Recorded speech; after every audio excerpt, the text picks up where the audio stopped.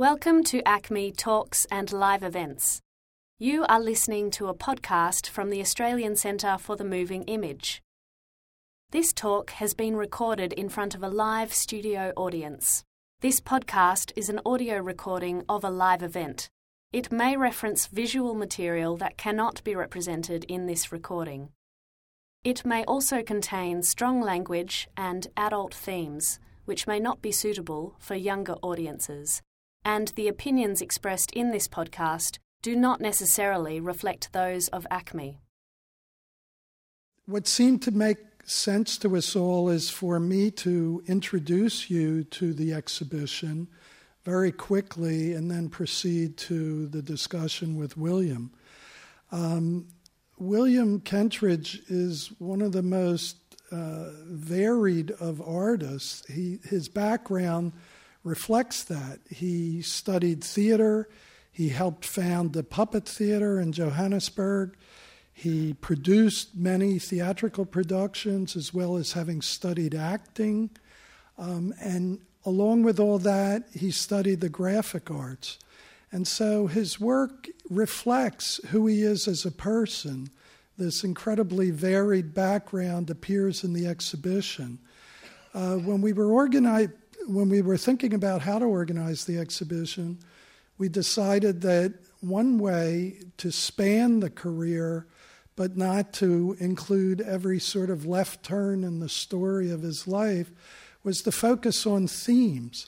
And so the exhibition is organized around 5 themes in which you see groups of two-dimensional and three-dimensional objects as well as films and theatrical pieces.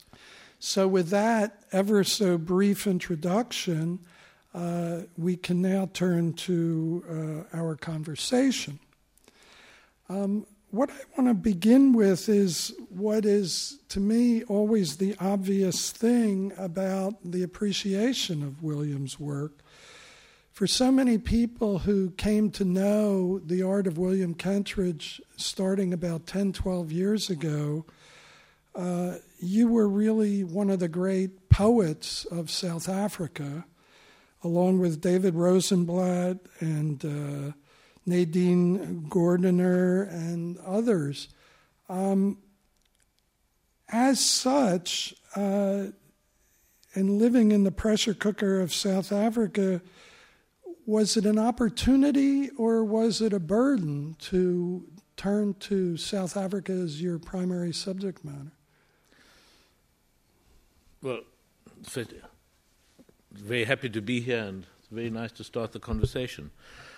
It's not something that one turns to. It wasn't a decision. I'm in my studio, what should I start looking at? That's what was all around. That was the bedrock. That was living in South Africa was obviously not the raw material, but the whole context in which everything happened. So it would have been, in a sense, very unnatural not to have been aware of what was happening in South Africa. It wasn't done as a conscious decision. I suppose it would have been a conscious decision to say, as many artists in South Africa do say, I'm going to be interested in landscape or still life. But I suspect even then, if one's working just with landscape or still life or any other genre, it's very difficult to escape who you are. Because in the end, however you do it, the work always reflects you to a greater or lesser extent. Do you think, well, let me start differently. I've sometimes been struck by groups of artists who found themselves at work in very complicated times and places. I think of the German artists at the time of the two Germanys. And do you think, in effect, it was an opportunity as an artist? Obviously not an opportunity to witness what you witness, but... No, there's no doubt that. I mean, the famous Chinese curse of may you live in interesting times is an opportunity for artists. I think that what happens is that contradictions and ambiguities which are there in the world, wherever you are, in however a peaceful situation, get heightened and made clearer, and they are impossible to avoid. So it's not as if you're revealing a different world to other worlds, but the circumstances of the politics of the society make all those ruptures and cracks that much clearer, that much more obvious. So in a way, the subject matter gets pushed towards you. There's less excavation that needs to be done, or else there are more invitations to excavations and investigations. I think it's much more difficult now, for example, for young artists starting in South Africa to find where to begin, for a number of reasons. I mean, one of them was when I started working as a student, and for the first 10 years or so that I was working, in the height of apartheid, leading up to 1990, when there was the transformation in South Africa, the release of Nelson Mandela, the unbanning of political organizations, and the transition to democracy. In the 70s and 80s, when I was starting, there was a stronger and stronger cultural boycott of South Africa. South African artists weren't invited abroad, curators didn't come from foreign institutions to look what was happening in South Africa. And what that meant is that there was never an expectation that the work one was doing would be part of an international conversation. And I'm sure it's something that is at all places that are at the edge of what are perceived as the centers, whether it's Paris or Berlin or New York, which I'm sure would be the case in Australia here too, that there's a kind of a self-imposed provincial pressure of what is being done elsewhere, what is in the art magazines, what's in Art Forum, what's in Art in America. Because there was no expectation of any work ever being in those forums, on those magazines, in those exhibitions, in those museums, it took away all that pressure of what ought I to be doing, to be seen, to be noticed. And that is a kind of a terrifying pressure that sits on, particularly when you start off as an artist. Now, what do I need to do? What should I be doing? Oh my God, I see everybody's writing about this work. I'd better do work that's like Bruce Nauman, or I'd better do work that's like Joseph Beuys. I'd better work with honey, or something like that, or wax or felt. So it was, because there was no expectation of that, it meant I could say, well, I'm working with these quite conservative charcoal figurative drawings, and then I started making these films, but completely without expectation that they would be part of that conversation. And then when apartheid ended, and in the mid-1990s, curators came to South Africa to look at what was being done there, and we had two biennales in Johannesburg, the work had kind of found its own rhythm, it had found its own way of, the films had established their own technique, their own material, and then they were kind of accepted in their own terms. So in retrospect, that was an enormous blessing. I'm sure if I'd been, in a later stage, it would have been much more difficult to ignore what were mainstream trends of art making and art practice in other parts of the world. You've often been called a, quote, political artist, which is a far more complicated term than I think the way most people use it. Do you identify with that? I do, but in an inverted way. Normally when you think of political art, one thinks of clear slogans, messages, very clear programs of thought and action, which are then exemplified in a painting, in a poster, in a mural, in some specific form. And when I started as an artist, it was very much with this kind of way of working, with a very kind of, Leninist approach to art. What is to be done? What are the images needed in the world? What does a trade union shop steward need to see to understand the world better? And for the first few years, that's very clearly how I worked. And then it came to a complete halt, because I discovered I kept on trying to imagine what other people thought or what other people understood, and I could get it completely wrong. It was impossible to anticipate what someone would pick up or not, or what image, more than that, what image you thought you were making and what somebody else saw in it once it was made. So you would think you were making an image, this is an image about liberation and breaking chains, and what people would receive would be a kind of desperate need to be accepted, seen in the work, in the programmatic nature of the work. So in a way it was only when that stopped being the case, I stopped making art for several years, and when I came back to it, it was with the idea that it simply had to work for myself, images I was interested in without necessarily understanding why, certainly not understanding or having a sense of the need for images in the world or what they would mean to someone else. And in fact, that's when all the work that's in the exhibition here began. And then I discovered that, in fact, it was still very connected to the political and social world of Johannesburg, but in a different way. In a way in which uncertainty, ambiguity and uncertain endings were part both of the work, but also part of my understanding of how the world operated, how South Africa operated.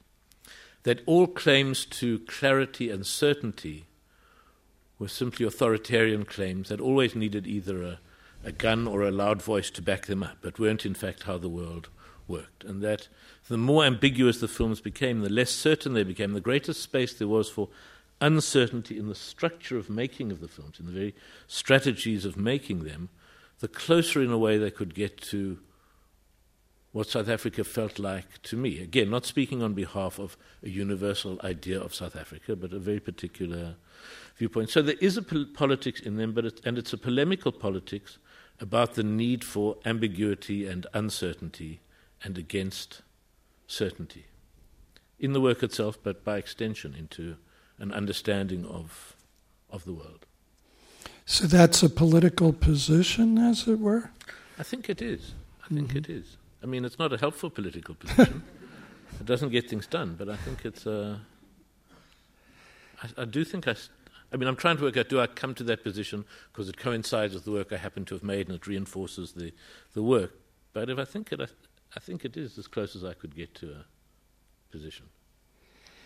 I was recently reading a novel by Nadine Gordimer, and it sort of introduced an idea I had never thought about regarding you, and I wanted to ask you about it. William comes from a very notable family of South Africa, lawyers and judges of several generations. During the time of apartheid, did you ever fear for your safety? No, I didn't. I mean, there were lawyers who were harassed and some who were imprisoned. And there may have been a threat against my father, but I never sensed it as a child. I mean, there were certain families I knew where they lived, where parents were arrested or detained, and people had a kind of underground existence as well, or at any rate lived with that fear and anxiety. And it was certainly not anything I can remember from my childhood. It may have been blocked from me, but I don't think so. I think South Africa was always it was very different to Eastern Europe. It was a different kind of, it was not a totalitarian state. It was a police state, but with a difference that in its own terms it needed to believe that it was part of the West. And so there were always gaps within its control for things to happen, for law to be practiced. Terrible judges appointed, but nonetheless important victories and important defeats won by lawyers practicing within this insane system. So it was, and within the art world also, within the visual arts, within novels, there were some works that were banned. A lot of television was very tightly controlled. Theatre was slightly controlled. Novels were also occasionally controlled. The visual arts almost never. They were seen as so marginal that it was not part of the real purview. There was one artist whose work was banned in South Africa, and that was because he drew an image of Jesus Christ wearing a Christmas hat, and this was seen to be blasphemous. And my films, the earliest of the animated films I remember, was submitted to the censorship board for approval before it could be screened in public. And it came back, and in South Africa things would either be banned because they were sexually explicit or because they were left-wing in politics. So you would have every week a list of banned items which would range from new arguments on peasant-agrarian revolution in Chile and schoolgirls on heat would be the kind of combined list that would come out every week. And the film came back from the censorship board with the message that the film contains scenes of intercourse and fellatio, however they are sufficiently badly drawn as not to cause offence. And the films were shown. So they weren't banned? They weren't banned.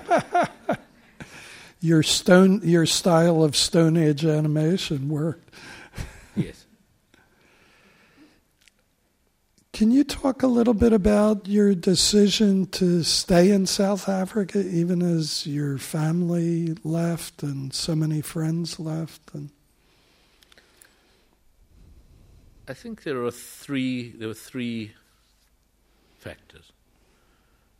The first was kind of an inertia. That's where I was, and in the absence of a strong push or pull in either direction, that's where I stayed.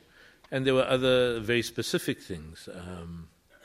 Family roots in South Africa, in the sense of my wife, Anne, who in fact is Australian, came to South Africa many years ago. By the time I was working in Artis, was practicing as a doctor in South Africa, and there were very strong and cogent causes in terms of patient needs and medical needs in the country to be in South Africa. And that, one sense, took part of the impulse. There was a very strong route back. Then there was a very strong connection with different collaborators that I've worked with over the years, the editor, composers, actors. So there were strong work connections in terms of how the work was made. And thirdly, there was a sense that I kind of knew what I was doing, who I was in South Africa. However one wanted to define that, there was a sense of connection to roots of the history of the city, to art making in South Africa, to the relationship of the weight of European and American art making to being on the edge of that world. That still feel a very strong way and pressure to keep working. So without ascribing different weights to these different elements, it's never felt essential or necessary to feel one had to leave South Africa. In the 1980s, I think it was very different. In the mid-1980s, I took a portfolio of drawings to New York to try to get them seen. And I thought, well, the big problem will be that I'm a white South African, and so people will just not show me the door. But there were three problems in. The least important was that I was a white South African. The second, more important problem was that I made drawings and not oil paintings. But the biggest problem for all the galleries there was that I didn't live in New York. They said in the term, which is so disgusting but still used in America, in New York particularly, as if it is the feudal baronial manor, that one has to come and pay your dues, like a serf that has to come and bring its tithe and give it to the lord of the manor. And when one had paid one's dues, one would be allowed into the hallowed halls of New York. So I think that also really repulsed me and pushed me away. And then things changed, and by the 1990s it was possible to say, well, I will work and I will try to have my work seen not only in Johannesburg but in other venues at all. And in fact it has been, and is possible, not just for me but for many, many artists now, not to feel that to be an artist you have to take your pots and pans to Paris or Berlin. When the TRC hearings were over, and basically the Ubu theme was over for you, what was life like? I mean, eventually, not long after, you produced the series of the Méliès films having to do with yourself in the studio. But I'm curious what you were thinking about in terms of what subject matter came next. I'm sure it was an evolution rather than a one day this, another day that, but I'm just curious your state of mind. Just in case people aren't completely familiar, after the transition to democracy in 1990 and our first elections in 1994, part of the negotiations of the transition in South Africa was the agreement to set up a commission that would look at human rights abuses under apartheid, called the Truth and Reconciliation Commission, which worked with a kind of Faustian pact that one would sacrifice justice for truth. So there would not be prosecutions like the Nuremberg trials of people who had committed atrocities, but rather there would be a double investigation or double set of evidences given. People who had suffered under apartheid would give evidence of what had happened to them or to members of their family. And at the same time, people who had perpetrated terrible acts would give evidence about these acts. And the way of persuading people to give this evidence, which was about terrible things they themselves had done, was to offer immunity from prosecution, an amnesty. So you had this extreme irony that the more and more terrible things that people had done, this murder, this torture, this blowing up of a body, the sending of a letter bomb to a mother and child, as the details came out, so the person who had done this would get closer and closer to getting immunity and amnesty from these events, for these events. And it was a calculated decision, knowing that this was most probably the only way that people would be persuaded, the threat of being prosecuted if they didn't do it, and the offer of amnesty if they did admit what had happened. And for the first months, only victims gave evidence, people who had suffered. But gradually, bit by bit, and then in a huge flood, the perpetrators came forward and gave evidence. Obviously, it multiplied because as one person gave evidence, he would name his colleagues who had also done it, who then would have to give their evidence in order to be safe from prosecution. So, although justice was not reached, we did certainly find out a huge amount about the details of our recent history. And it was kind of remarkable. It sort of was an airing of what had happened that hasn't really ever happened in Paris, in France, say, with regard to the collaboration during the Second World War, or in Lithuania, or in Holland. And it's certainly an imperfect, in terms of reconciliation, it's a completely imperfect process. Many people still feel very cheated and aggrieved, as they should. But after that project was done, there was a period in which, as you say, the next big project had to do with life in the studio. It coincided with some months that I spent in New York when I was thinking about Bruce Nauman and his early films, and then came to see the films of Georges Méliès for the first time.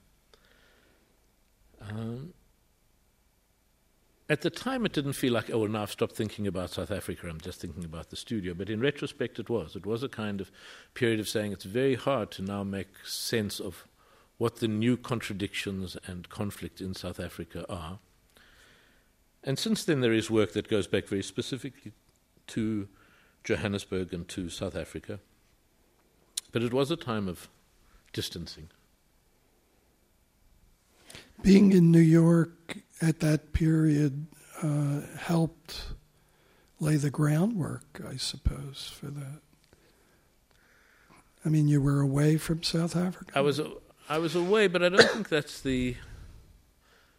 work often starts in very unexpected ways, in the sense that something that's you think is going to be a 2-day quick drawing or sketch suddenly becomes the groundwork for something that's going to take 3 years to finally work through. So the series of Méliès films initially came because on the new video camera that I'd bought, a little handy cam, it had a reverse function. So you could film something and watch it playing itself backwards, which you obviously couldn't do with 16mm film very easily until it was edited. But here you could film something and immediately watch it being played in reverse. And that started a whole series of explorations as to what the world became if one could reverse time. And it's a kind of a theme that I'm still intrigued by, what reversal means, what inversion means. So the film started from that and then became a series of looking at very simple cinematic techniques, similar to those that Georges Méliès had used. It also became, I think, the first time you're explicitly in the work. I mean, you're in the work all the time. Yes, I think that certainly came from looking at the Bruce Nauman films. I don't even know, in the early 60s, just when video cameras started being manageable and domesticated and didn't have to be in a huge studio, Bruce Nauman made a series of fantastic, enigmatic films, simply of him walking around the studio, contrapposto, shaking his hips from side to side. And what they struck me was that was another version of performances of what it was to be an artist. And if one thinks back, in which the studio becomes a stage or a canvas, and the artist moving in it becomes a kind of brush moving through. If one thinks of the other great films of artists that worked, one thinks of the Jackson Pollock films, in which he himself is like the brush, moving over the canvas, moving and shifting his way across the canvas, which is another film version of the artist in his studio. Before that, you have those wonderful, strange films taken of Picasso through glass, where you see him painting through the glass. And in a way, if you want to think further back, you can think of the paintings of Courbet in the studio with his model, where the studio becomes a sort of stage for a performance, both a canvas and a stage. And the Méliès films, I was thinking of it both ways, of them as a kind of drawing, sometimes a drawing within a drawing, performing the act of drawing, but very much the studio somewhere between a canvas and a stage for a performance to happen in it and on it. And the Méliès films were made very simply. Georges Méliès would paint his backdrops in his studio, and then he would perform and act the stories in front of his own painted backdrops.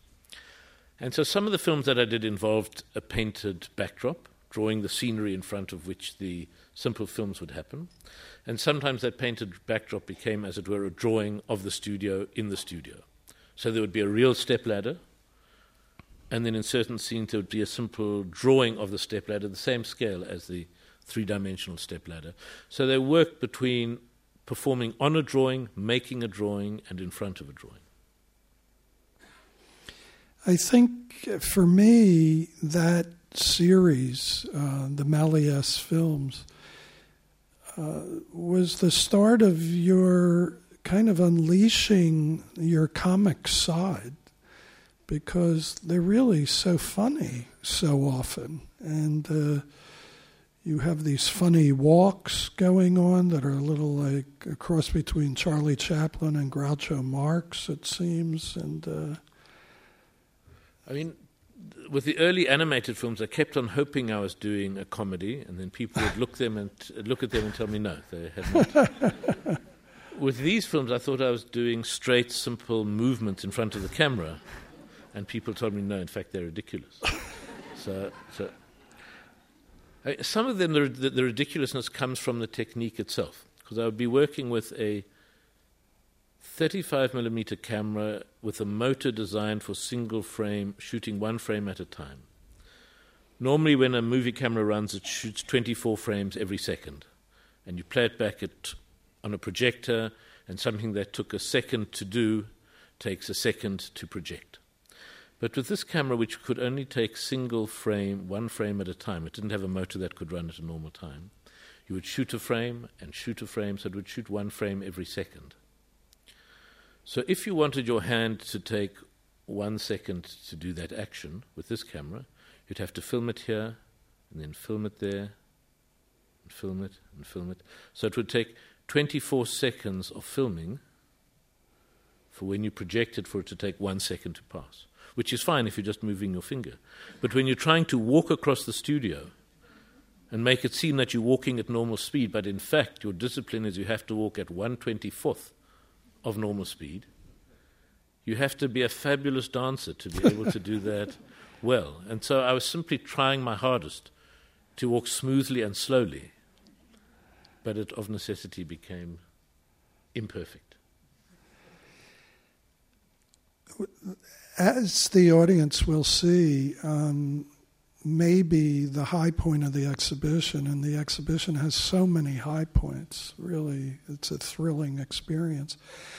But maybe the high point of the exhibition is to be in the room with the three pieces having to do with Mozart's Magic Flute. And of course, the music of Mozart is gripping beyond belief, but one of the pieces in that room is called Black Box, in which much of the music was performed by Hareran performers from Namibia. It seems to me that I myself didn't spend enough time writing about the following subject, but I don't think anybody really has, and yet it's hitting one in the face. The music is so powerful in your work, and it might be interesting if you could talk a little bit about your collaborations with Philip Miller, with the singers, how you involve them, not to speak of Mozart, who was an implied collaborator, I guess. Well, maybe the best way to talk that is to describe this project, the evolution of Magic Flute. So in the room there are three pieces, one of which is a blackboard on which is projected images that accompany the overture of the Magic Flute, done straight. There's a miniature theatre in which there are extracts with projections from Mozart's opera, with a recording, I think, from the late 1990s. And on the other side of the room is a miniature theatre, an automaton, mechanized objects that perform in the small theatre, which perform a piece which is a reflection on the Magic Flute. And it's a reflection on the Magic Flute, so we'll first go on a diversionary route to explain what the reflection means.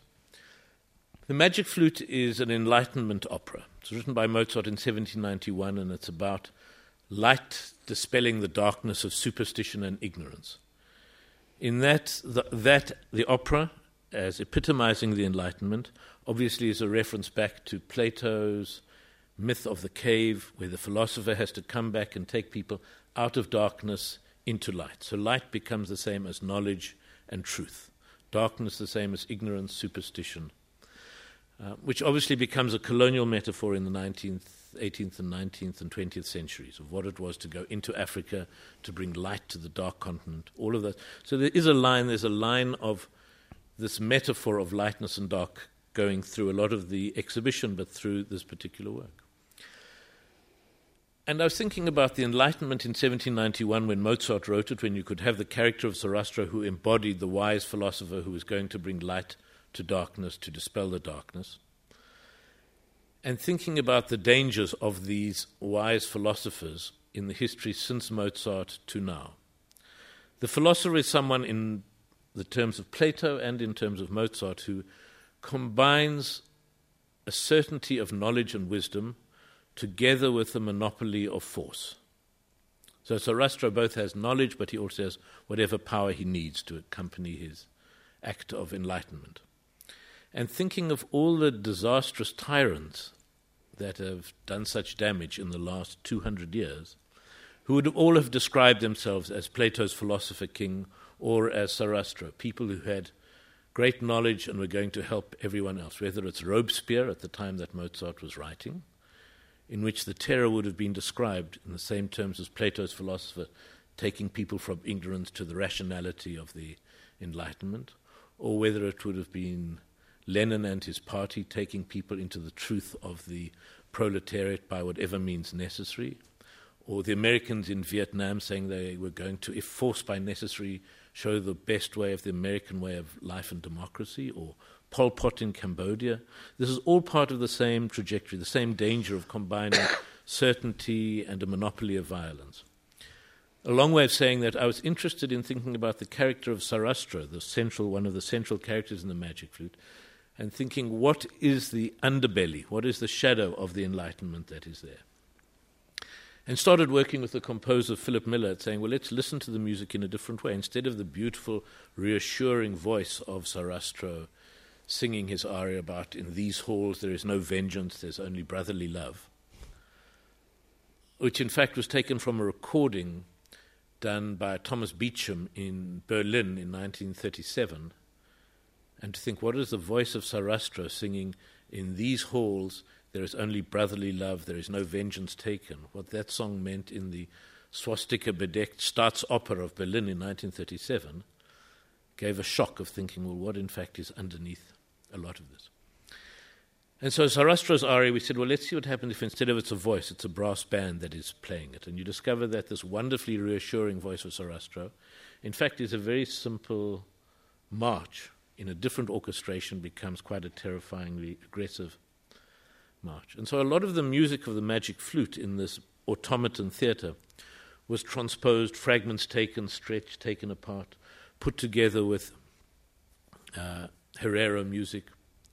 The historical setting for the automaton, the automatic theatre, black box, was the other end of the German Enlightenment, German colonialism, in 1904, when there was the first German genocide of the last century, when the Herero population was reduced by 80% through the actions of the Germans' order of annihilation when they came to stop a rebellion in what was then German Southwest Africa.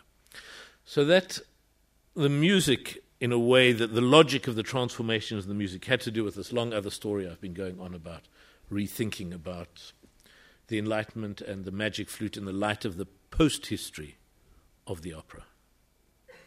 Sorry, that was a very long way of answering your question. Well, I was also interested in hearing you describe your work with Philip Miller, and do you give him this kind of background and hope he comes back with something that you'll like? Or the work with Philip, and he's a composer in Johannesburg that I've worked with for close on 20 years, has to do with an ongoing, as each project evolves, there are a series of conversations. So that when there is 3 minutes of animation done, say 2 months into a year's project, I'll show him the first 2 or 3 minutes of a film, and we'll then listen to many, many different pieces of music. Some music that he's written for other projects, old music by other composers, trying to find how does the different pieces of music get us to see the images differently. And with the black box, I'd said to him, well, I was interested in this image of, or the music of Sarastro, and what could it become? And he said, well, I've got a program on my computer where you can hit the key and it will take whatever line of music you've put in and play it as a brass band or play it as a Dixieland jazz band or as a barbershop quartet. And we listened to kind of different transpositions, crude transpositions of a computer, and found extraordinary different things. So it's always about listening while we are watching what is happening, and it's about an openness to what arrives from the music and what the music suggests. In its most extreme form, in one case, in a film called a trio of films, Breathe, Dissolve, Return. It had to do with, I was writing, we needed some music that could be played while an orchestra was tuning up. So in other words, it had to be the sound of kind of chaos every now and then finding order but disintegrating again into chaos the way an orchestra tunes. And I said one of the things I knew that was going to be happening on stage after the film had been projected, it was a film to be projected on a fire curtain of an opera house before a performance. As soon as the performance started, the music and the projections were over, but it was an invitation to project more or less the scale on the fire curtain of the opera house in Venice. And he said, well, what music are they playing? I said, well, I think they're doing Janis Kiki is the opera they're doing. So he said, well, let me see if I can find some music from that. And he phoned a friend who was a singer and said, did she know any music from Janis Kiki? And she said, yes, she knew. There's one aria that she used in auditions. And he said, well, could he sing it to her? Could he come and sing it to her in the studio? And he said, well, the trouble is she was in Cape Town and he was in Johannesburg. And he said, well, just sing it to me over the phone. So she started singing it over the cell phone. He said, hang on. And he got his cell phone and put it on speakerphone and his tape recorder. And then he put his cell phone and the tape recorder on the piano. And he played the piano accompaniment. And she sang the aria on her cell phone in Cape Town. So she could hear the piano. And he could hear through the speakerphone her singing. And the tape recorder picked them both up. And it became a kind of astonishing version of the song. Part of it sounds like a 1920s recording, the same kind of quality. And it was strong enough for that strange comedy to say, all right, bring her, let's all meet in Johannesburg. And we then re-recorded it with Philip in one room in my house at the piano, and Pretty Yende with me in the studio with her singing again into the cell phone and me filming her in the cell phone. And so that was kind of a chance openness to what arrived on his, which he came and played me in the studio, saying, well, this is an idea, I don't think we're going to use it, but listen how interesting the sounds. And then that, in fact, determined the whole piece of music we used. And there are quite often pieces which are written for one film which we'll use in another, which would be very different if I was saying, well, I'm going to choose a different composer for each project. One doesn't have the huge vocabulary, the knowledge of the other music that has been done, of the other images which have been which have been made. And the same with the editor that I work with also has been for many years the same editor.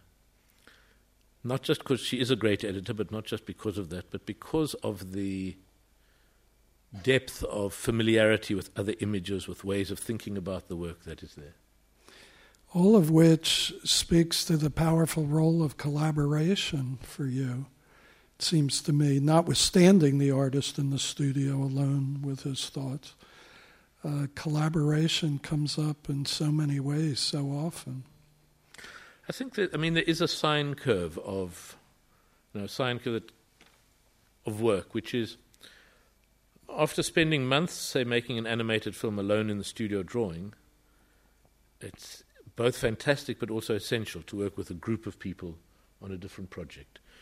And even more, after working with a group of people on a project, it's even better to be alone in the studio on one's own, right, working again. So there is a continuing line of being on my own in the studio, or being with other people working on. The one thing that doesn't work is to have someone with me while the actual drawing is happening, while the animation happens, or while the making of a drawing. But I think one of the things I also discovered quite early on is I need to find collaborators who are able to work around me not knowing what I'm doing. The danger of collaborators, or the danger of assistants, is that you have to pretend you know what you're doing. When I first started working in opera and with the Magic Flute, the conductor knew exactly, he'd worked it all out in advance, exactly how the music needed to sound, what the tempi was, what decorations were going to be put on, what ornamentations the singers would use. It was all very clear. And in the beginning of rehearsals, the singer would say, well, when do you want me to turn? Where do you want me to go and sit there? And I'd, on the spot, say, no, on this bar you'll go across there, and on that bar you'll go and stand there, and the two of you can look. And I got into a panic, because I was making it up as I went. And at a certain point, I called all the singers together. And I found I was also painting myself into a corner. I'd have one singer in a corner of the stage and another who I'd carefully shoved to another corner and couldn't get them back together. And I brought the singers together and I said, you have to understand how a drawing happens. You start with a blank sheet of paper and you start making a mark. And then the drawing happens as a conversation, or as a reflection between the mark you're making and what you're seeing. And what you've made affects what you see, and that affects what the projection is of the next mark. And that over the course of making the drawing is both formed and found. And in the same way they trust the conductor knowing what he's doing, the singers needed to trust me not knowing. We had 6 weeks, and at the end of the 6 weeks we would know what we were doing. But if they asked me now what they should do at any point and I gave them an answer, that was the wrong answer. And that we would gradually over the course of it find. And so with collaborators in all other spheres, whether they're set designers, lighting designers, costume designers, it's essential for them to understand that it's an uncertain, slow, backwards and forwards process till we finally arrive at a fixed, finished film production. And when I started with very early collaborations in theatre work, I realized that in almost all cases I would defer to whoever sounded most certain about the decision. It took a long time to realize that the uncertain thoughts that I had in my head were sometimes better than the other certainties, and it became a conscious decision to decide I had to find a strategy for uncertainty, to protect it. It's making a safe space for stupidity in a way. I want to change the subject in a way and talk about this exhibition, which may be the longest running contemporary exhibition in my knowledge. 9 stops. This is the 9th stop. 4 continents, I believe, which speaks to something. And there's some obvious things one could say, but what I'm curious about is your experience through all this. Number one, what's been some of the differences between audiences? I mean, you've had lots of shows in the United States at this point, and probably a few in Paris, but What about Vienna and Jerusalem and Moscow? What have the reactions been, and what surprised you? And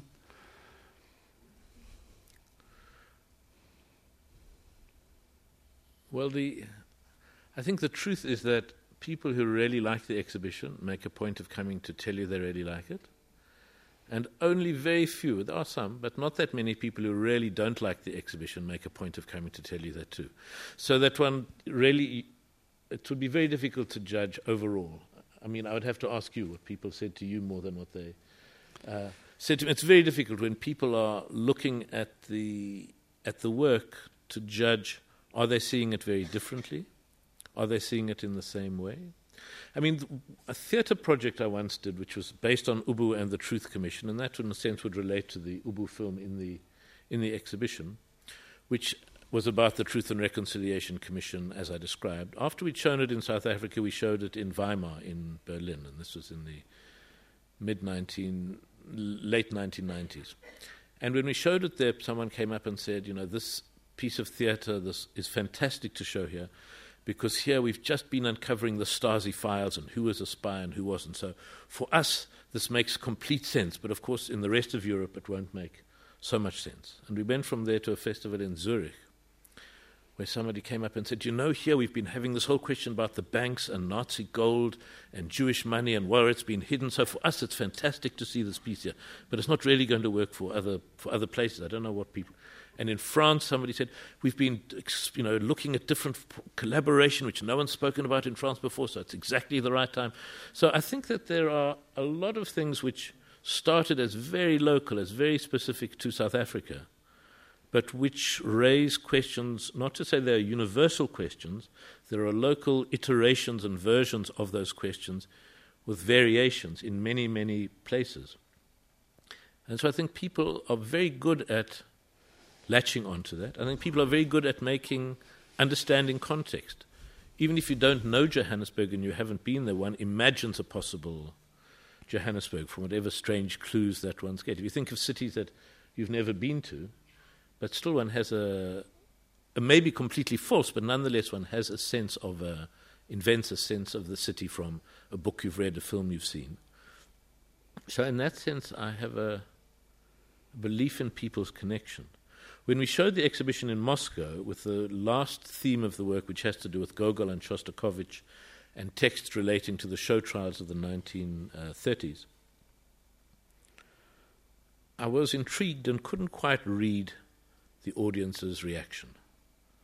In the lecture I gave there and the performance there was a kind of complete silence of attention, not of sleeping, but of attention, but not a relaxed laughter there were in other countries, such as when I did it in Sydney on Cockatoo Island a couple of years ago, to the same lecture, where people understood it but had a different set of associations and responses to it. So I think where there is work that's very specifically local, I'm sure people read it in a different way.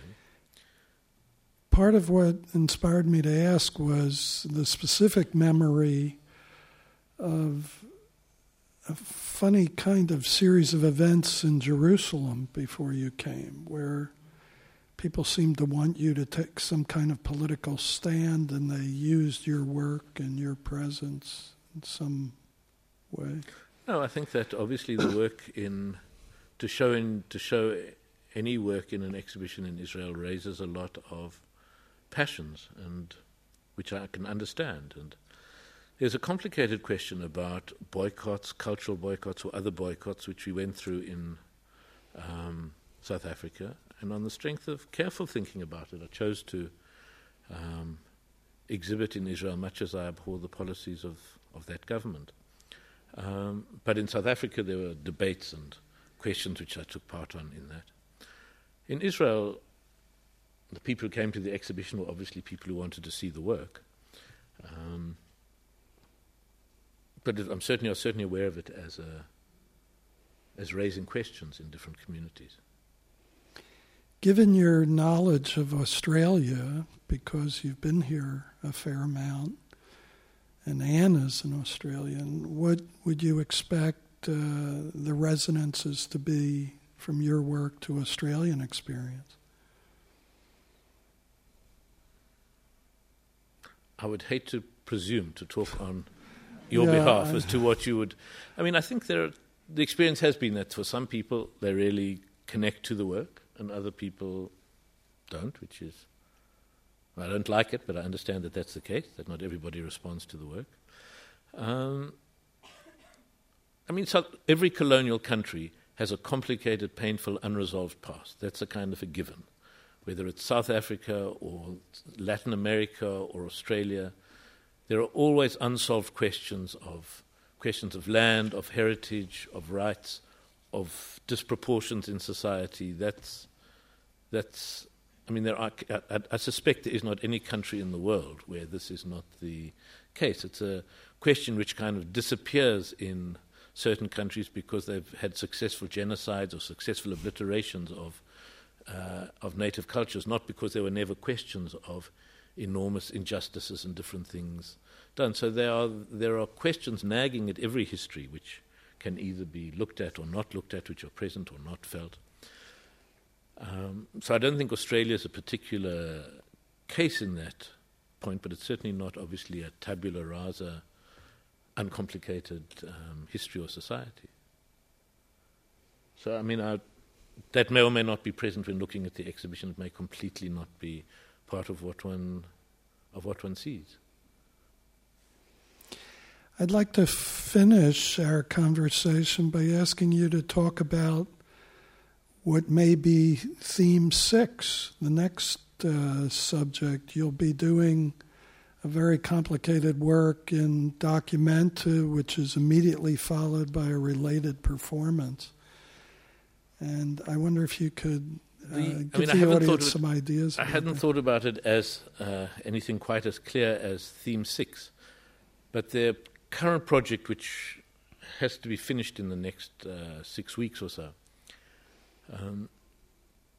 has different iterations. It exists as a performance piece with a dancer and some singers and musicians on a stage, and also as an installation of different projections, all of which have to do with considerations of time, sort of a history of time. In broad spheres, a kind of Newtonian, pure, rational time, which disintegrates with multiple times from 1905 onwards, with Einstein's discovery that in fact time is not the universal constant, leading up in a way to the considerations of the black hole, of everything disappearing into the black hole, black holes in space,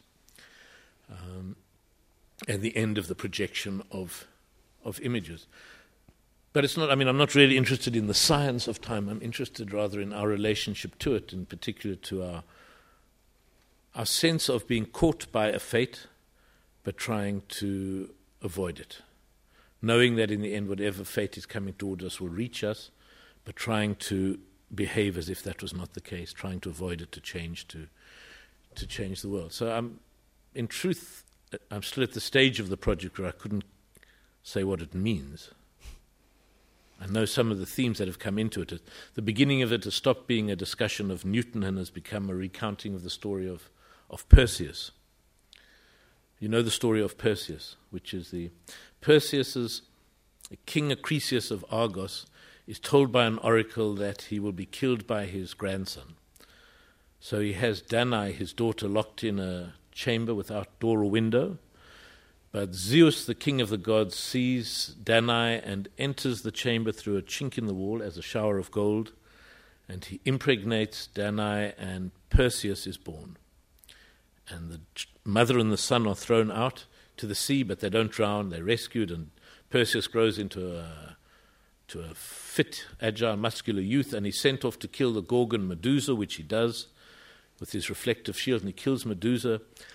And he comes back to forgive his grandfather. He's heard the oracle, the prediction of the oracle, and he's going to forgive his grandfather, and he sets off to sail back to his ancestral home. And at the same time, the aged grandfather, King Acrisius, hears that his grandson is sailing towards his island and is certain Perseus is coming to kill him. And he flees his island disguised as an old man with ashes and sackcloth, and goes off leaves his island. And just before Perseus arrives at his grandfather's island, he sees or he hears there's an athletics competition at the island of Larissa next door. And he decides he'll take part in the athletics competition, and if he wins the laurel wreath, he will take the laurel wreath as a gift to his grandfather. And he takes part in the discus competition. This was a story I heard when I was about 8. I remember being told the story. And he throws the discus, and he throws it with such force that it goes past all the discuses of his rivals and goes past the edge of the field, up into the stands, and there on the back row of the stands, it strikes and kills an old man in ashes and sackcloth. And as a child, and still as a 56-year-old adult, with a child still inside, that is intolerable. Why did the idiot sit in that seat? If just he'd sat one seat to the left or one to the right, it would have all been... Why did Perseus have to show off? If he'd just gone straight to his grandfather, it would have all been fine. So there's something about that sense of the trajectory of that discus.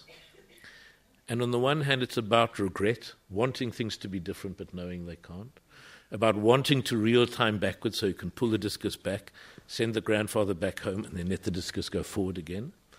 So it's about being caught in that pressure. I suppose that's the impulse, the deep-rooted impulse behind the project that manifests in metronomes, in stories about the different attempts to resist time. We promised to end at 8, and so I thank you all for coming.